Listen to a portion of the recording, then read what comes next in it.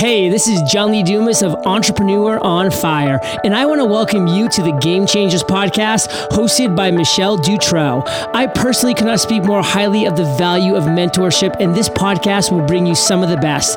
If you want some inspiration backed with strategy of how to make your vision a reality, stay tuned and prepare to ignite. Welcome, everybody, to the Game Changer podcast.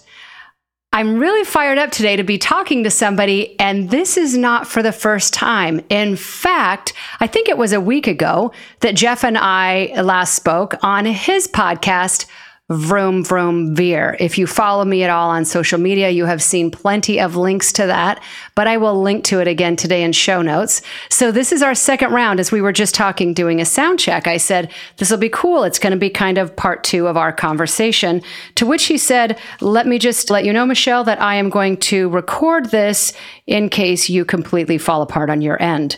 So obviously he has listened to my Thursday podcast to know that in fact things do go wrong. So I appreciate the backup. So that being said, let me tell you a little bit about Jeff Smith. He is a retired United States Air Force Master Sergeant.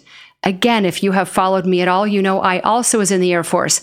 I didn't make it past 4 years. I don't think they would have me. So obviously he's well ahead of me in that regard. He since then has done a variety of work, mostly in information technology, again, an area that we share in complete commonality. He started the podcast Vroom Vroom Veer, which I just mentioned in May of 2015, that captures stories when life can veer in a new and interesting way. What is really cool that we're going to talk about is he's also spent time as a massage therapist, or certainly gone to school for that. We also have alternative wellness or medicine in common. And so it's odd that our lives have been in such parallel. And if there's somebody that I honestly could sit and chat with for hours, it absolutely would be Jeff. So with that, as we are going to do a deep dive into what it is to have a game-changing mindset, Jeff, is there anything that I left out that our audience should know about you before we get underway? You didn't say I wear boxers, but other than that, I think you covered them all. See, and I thought it was assumed that you wore briefs, but okay. I thought you were okay, maybe I just assumed they read the About Me page about you, but okay, cool. Yeah, so there's that. So folks, this is how this conversation's going to go. So buckle up, be ready. This is what the next half hour is going to be. All right, we're going to start lobbing them at each other, I think. Yes, we are. Yes. And truth be told, so on his podcast, he wrote to me right after and said, thanks for interviewing me on my show. That's right. So turnaround's fair play. So whatever is going to come up for the next 30 minutes, like I said, I'm all in. So with that, this is, as people may know, I split this show into two categories: people that I find are game changers and people who are experts in the field of having a game-changing mindset. And so as we spoke last week, I said, so if we were to narrow this down of what you consider to be game-changing for you, that really is a mindset that is imperative that one has, he said, that would be in the area of responsibility and not being a victim. I jumped all over that because there are few topics that matter more to me than that. I think not just in business, but in life, the second we can drop our story and walk away from that and truly take responsibility for every single thing that shows up, good, bad, or indifferent, is when our life truly and wholly changes. So that's what's going to be the backdrop of today's conversation. So parking that on the side, just knowing that that's where we're headed. Jeff, obviously, I've said you were in the military. You have worked mainly in IT, and then you got into school as a massage therapist, and now you're a podcaster. Obviously, lots of twists and turns. I'm curious if you could go back in the day. Were you clear about what you wanted to do, or did you just have an adventurous spirit of saying, I'm just going to ride the wave of whatever that is? What was that for you back in the day? Oh, that's a great question. Let's see. I would say no. I still, at some point, I just decided to be me. And because I had already been being me for a while and I was pretty good at it. But as far as like knowing what it is that I'm here to do, job-wise anyway, no. I think I did make a decision about it, but it was really rather late in life. Like I told you when you were on my show, right? When I had totally made up my mind not to join the Air Force. Remember that story? Oh, yes, I do. And then, I was like, okay, I showed up to tell the recruiter, I've signed up to go to college and this sounds like a really good deal. It's just not for me.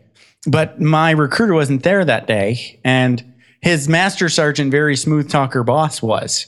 And he told me everything I wanted to hear. You know, like, you need to get out of Dodge. You need to have an adventure. The Air Force is a blast. And, you know, you got to get out of this one-horse town. Come on. You know, and I totally got suckered in on that. And then I kind of had an idea that I wanted to work with computers and I didn't want to work shift work. Those were sort of like the bumpers on the bowling alley of life for me going into the Air Force. That was about it. Got it. So does that make sense? So that being did I answer your question? It does. Yeah. So going back, obviously, this is not what somebody would say. My ultimate goal is to become a massage therapist, so I think I'll join the Air Force.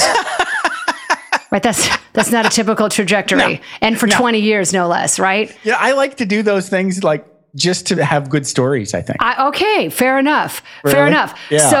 So when you got out and being faced with, okay, what's next? How many things were you really contemplating? And did you have absolute clarity as soon as you retired of saying, this is what the next phase of my life is going to be? You know, no, I didn't. At some point, it's funny because my last assignment in the Air Force was here in LA and it started in 2003. I moved from England to here in 2003 and I knew I was going to retire at this base, right? And I had huge amount of anxiety until about maybe 2 years before I officially retired in the beginning of 2008. So maybe like 2006, 2005, I just let all the pressure off. I was like, whatever I do next is fine. Don't know what that's going to be. Maybe I'll work a little contractor gig, but I had no set agenda or goal. I really kind of wanted to do something completely different. I sort of wanted to be Wayne Dyer, you know, like a speaker, but spiritual and funny. But, you know, I haven't figured that one out yet, but I'm working on it. At least I'm talking instead of blogging. So what I did was I went right into another job. So, you know how sometimes you weren't around to retire, but Got it. A lot of times what happens when you retire from the military is there's all these government contractors that you work right next to. So one of those guys had a job for me, but he didn't think I would take it because the salary was kind of on the lower side. And then I looked at the job and I was like, well, you know, that's in the range of livability for me. Let's do that job, you know? And that was like a year and a half. And then I did that one more time. And these were both sort of related to IT. It was kind of like a combination of IT and Air Force experience required for those jobs and a security clearance. So that's what I did for like the first 3 years after I got out of the military. So from 2008 to 2011, let's say. But also at the same time, I was doing personal development workshops a lot. And I was telling everybody at these workshops how much I hated these jobs that I had. Right. You know what happens when you do that, right? When you get up on stage and say, I really hate my job and I want to quit, but my wife won't let me. You start sounding a little bit like a victim. I do know exactly what that sounds like. Yes. Yeah. Mm-hmm. So, of course, they just told me, shut up and quit your job. So eventually I negotiated with my wife forever, and she tacitly agreed that it would be okay with her that I quit my job, and I immediately did. And then she went, no, I didn't mean no. I meant eventually when we have enough savings and a safety net. Right, exactly. Yes. Exactly. Right. So she was like, she couldn't argue, but she was shocked. So that's when that veer took me to, I had 3 years of post 9/11 GI Bill, which was the education thing for GIs after 9/11. And it was amazing. So not only do they paid 100% of tuition, they gave you like $1,000 book stipend and 36 months of BAH. That's housing allowance. Just, you know, for going to school. And when you're in LA, that's a nice chunk of change. So not only could I go to school for free for 3 years, I could get paid to do so. So that's what I did.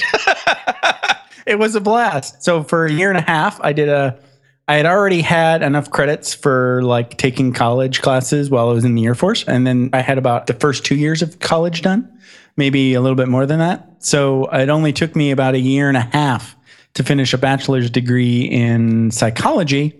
So then I had another year and a half of those benefits left. So I was like looking around, and that's where I was like, massage is kind of woo-woo-ish. I might learn something about Reiki or something or Chinese medicine. And I did. And it was awesome fun. So that was kind of where my head was at. I need to spend this money. What might be fun? So tell us, are you utilizing any of those educational skills now? Well, yes, for sure. I mean, how can you not use psychology? Not for jobs. Correct. Not for jobs. Here's the thing with the psychology thing was I went to the University of Phoenix and, think about that what you will. But one of the good things about the University of Phoenix for their professors is they all are required to be working in the field. They can't be full-time professors. So they all had jobs in and around LA doing psychology as their job. So some of them were in the education system, say like working for the county in the school system. One of the ladies had done that for years, and now she had her own private practice consulting in the school system. So she would advocate for kids that were getting screwed over by the system. Another lady was in an actual, no kidding, county clinic in Orange County. So all of these folks were there and presenting these classes, but at the same time, they were also presenting their job as one avenue you could do if you decided to get a career in psychology. And it didn't take me that long. It wasn't even all the way to the end that I was like, I don't want any of these jobs. It was just too government-y, if you know what I mean. I do. Yeah. So, yeah. Is there a follow-up question there? Yeah. So riddle me this. So out of all of that experience, what was probably the greatest takeaway that you had? Whether that's, wow, I have a lot more clarity of what I want to do, or I have a lot more clarity of what I don't want to do. My thing is always about the why. And I think we go into something thinking that we know what our why is. And then we go through it. And then in hindsight, it's, this is what I thought I was in this for.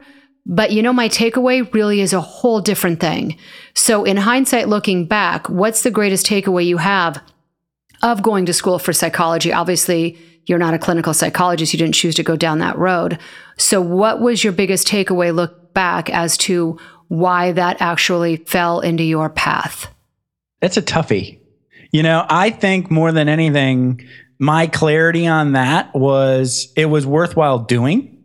You don't really learn a lot, though, doing a bachelor's degree in psychology, just because each class is more like advertising for a master's or a doctorate that you might get, right? Right. So I never got that far. What I kind of learned and take as my takeaway mainly out of that was that if I were to do anything in psychology, in the field of psychology, it would be positive psychology. Have you ever heard of that? I have.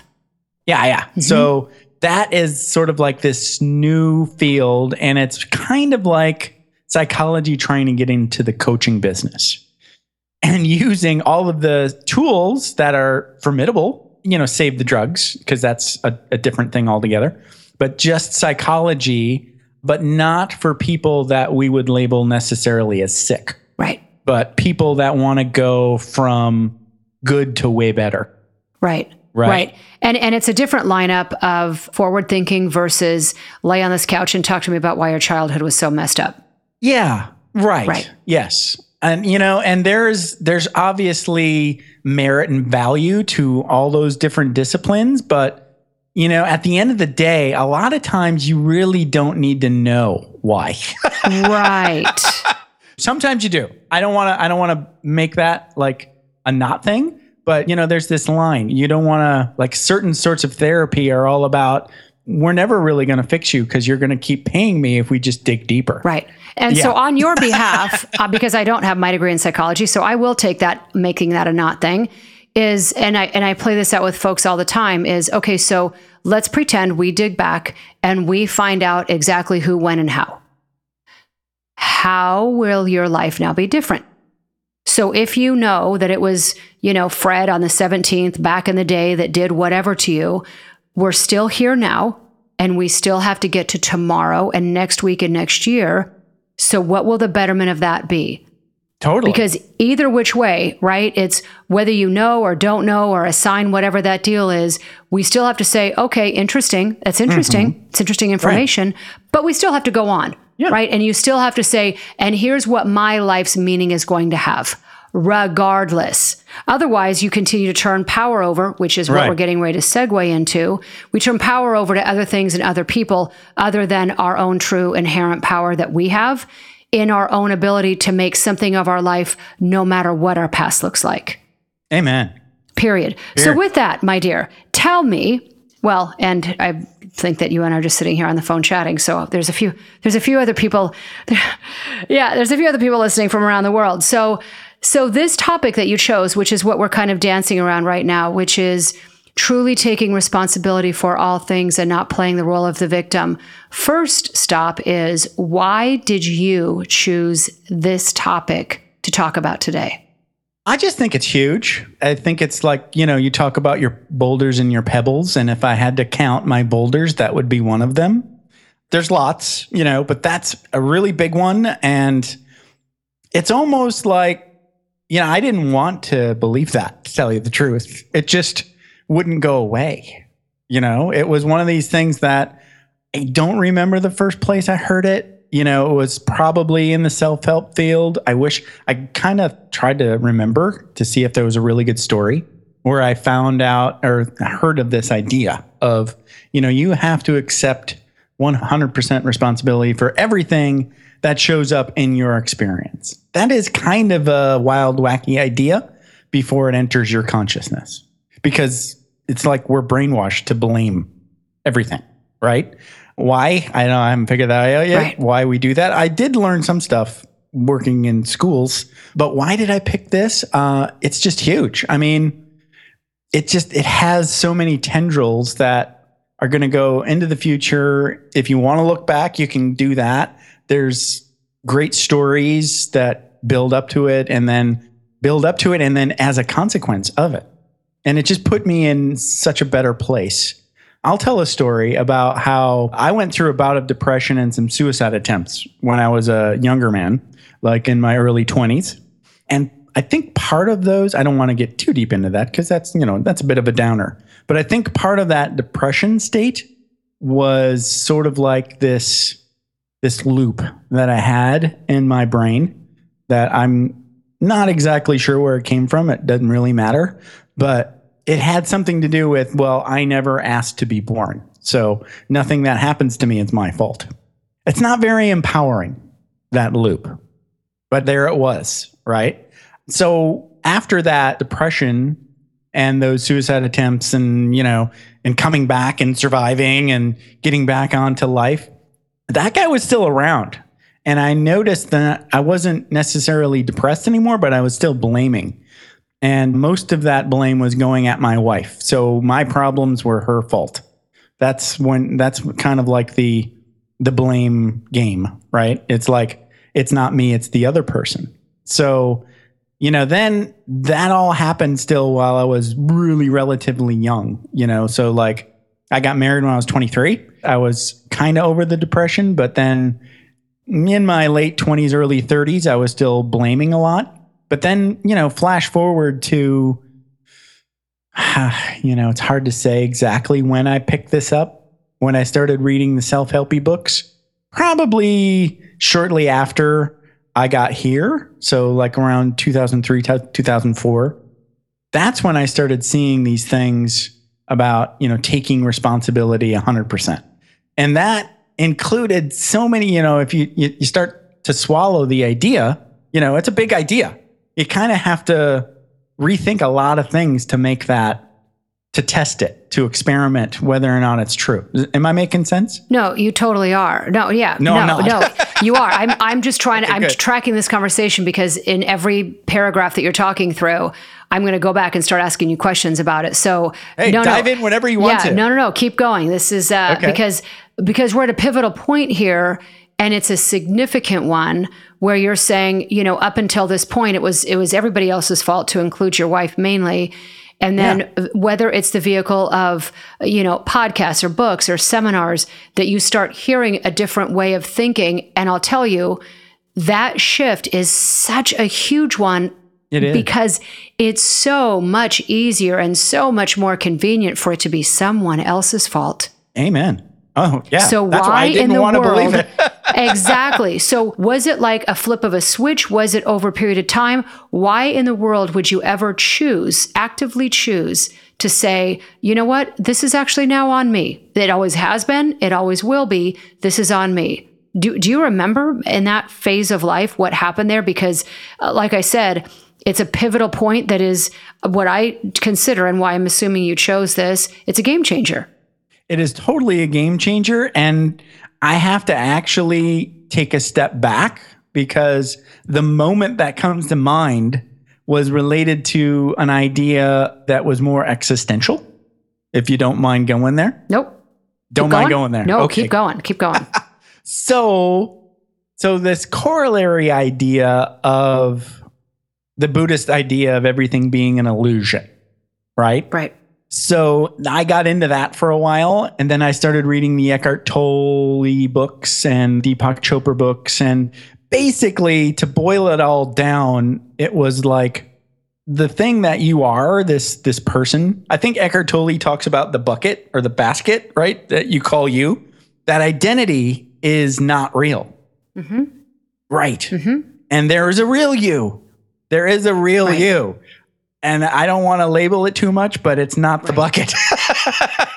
So, right. So it's like this concept, this idea, right, that we make up, and, that goes along with everything that we need for our Earth ride. And it's not thoroughly unfake. I don't want to woo-woo this. It's just that when I first had it, it was like a game-changing moment for me.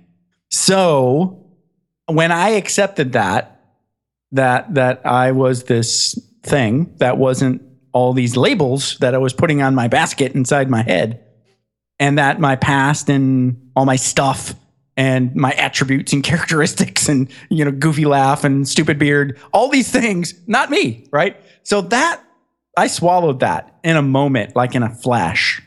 I think I was driving. It was kind of disconcerting. Well, mainly for those around you, I would imagine. Yes. Yeah. That I'm not real. Right. I am, but not this thing. This thing that I thought I was, I'm not. Correct. So then, like a pachinko sort of parlor machine thingy, all the different balls and rocks and stuff started to fall into place, because that implied that there was some sort of intention previous to birth on my part. Yes. Does that make sense? Oh, yeah.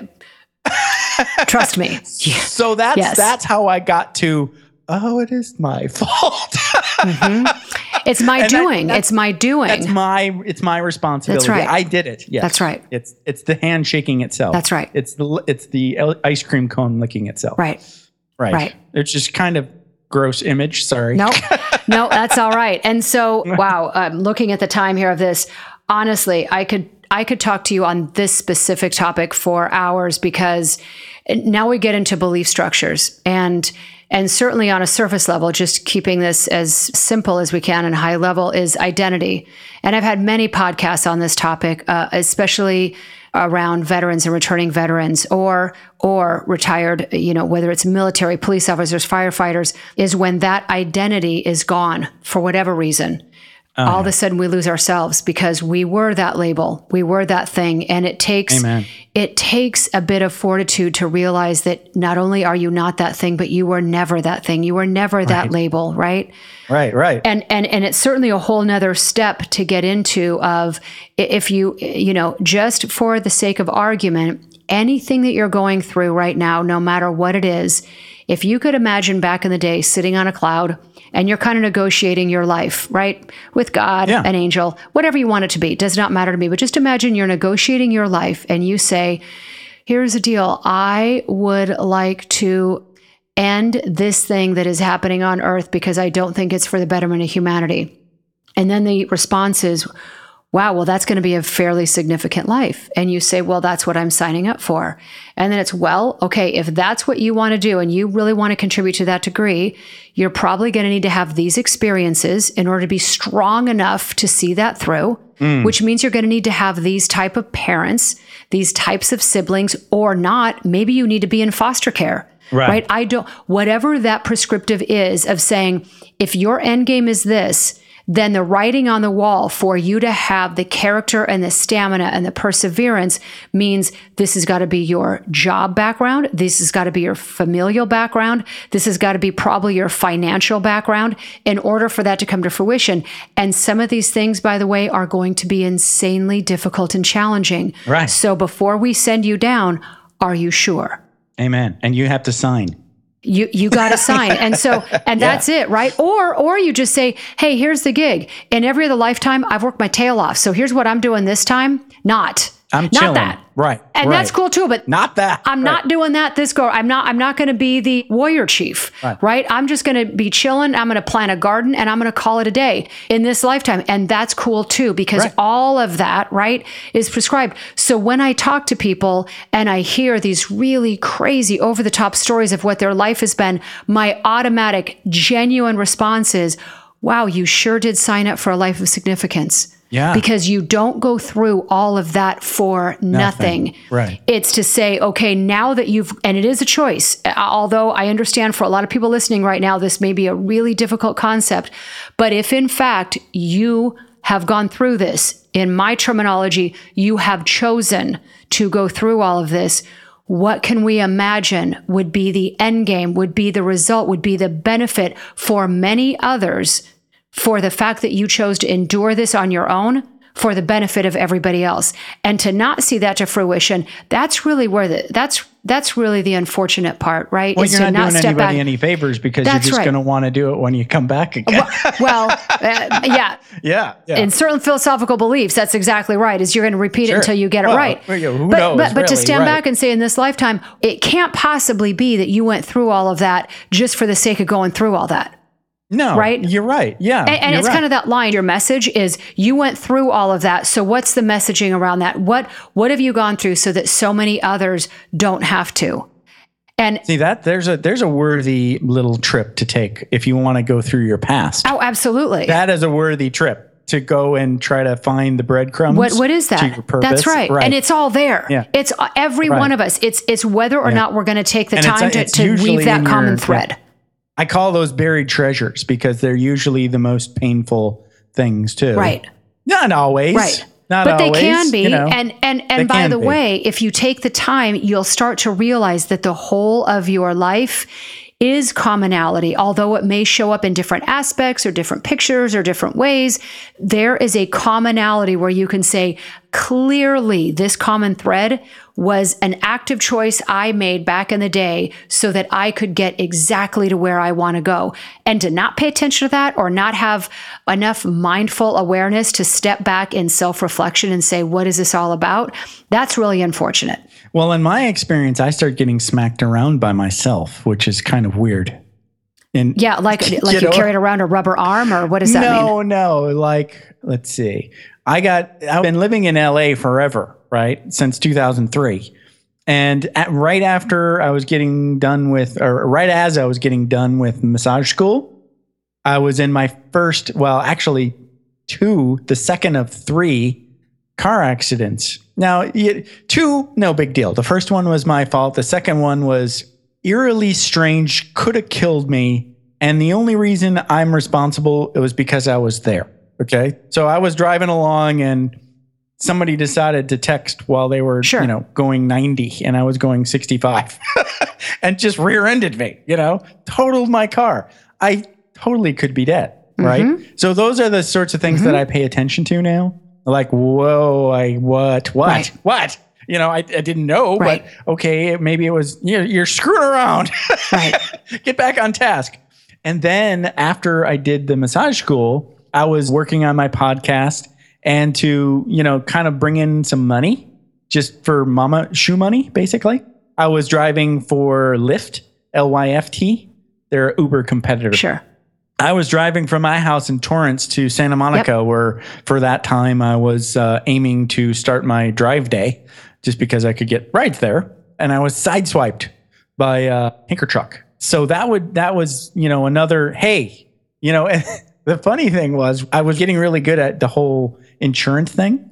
But somewhere along the line, as I'm calling the tow truck and getting the car all set it up and taking it to the auto body, I was like, wow, I can't work today. And I was like, woohoo! There you go. Right? There and then you I was go. like, I can't work for another 6 weeks. Woohoo! There you go. It was time to quit driving for Lyft. That's right. When you're that excited not to do a job, That's right. you shouldn't be doing that job. That was the message very clearly. And the universe does. It always shows up, right, with very clear messaging of pay attention to what your reaction is to things, because the message lies in that. There you go. And if you don't get it, as you and I both know, the universe just shows up more frequently and much more hard the next time. Yes. Yeah. And it sounds like you didn't need much more of that. That's right. That is exactly right. More damaging. Yes. So, my dear, and I said this to you on your podcast, I could keep this going for hours on end. This really is one of the more fascinating topics for me of how things show up and why, and really paying attention and being mindful to them. But that being said, as we wrap this up, if you could really step back and through everything we're talking about, if you're talking to somebody and saying, hey, based on everything that I know, if I were to give your listeners one piece of advice, just one piece of life advice, what would that be? Floss. Yes. Now, yeah, for sure. Floss. Now, I can keep going, but I would say, let's see, taking 100% accountability for your life is pretty hard. So you might not want to start there, but think about it. And what might help you think about it would be a mindfulness practice. So probably the mindfulness practice would be the best advice. I think so. I mean, I wouldn't argue it. If I were to get like a gigantic $1 billion, say like lottery win. Yes. I would put it all into one of those charitable trust dealies for mindfulness education and just give it to like public schools and stuff. Fantastic. I think that's great advice. Because I think it's like the best. I mean, it's the beginning and the end of waking up to a much wider world. Exactly right. And it's not just something you do on occasion, right? It truly is. It's a way of life. It's a way of being. And it's another thing. I get smacked around now when I stop doing my practice. Yeah. So I guess my feet are getting closer to the fire. I have to do some stuff now. Awesome. Okay. I don't know what. But.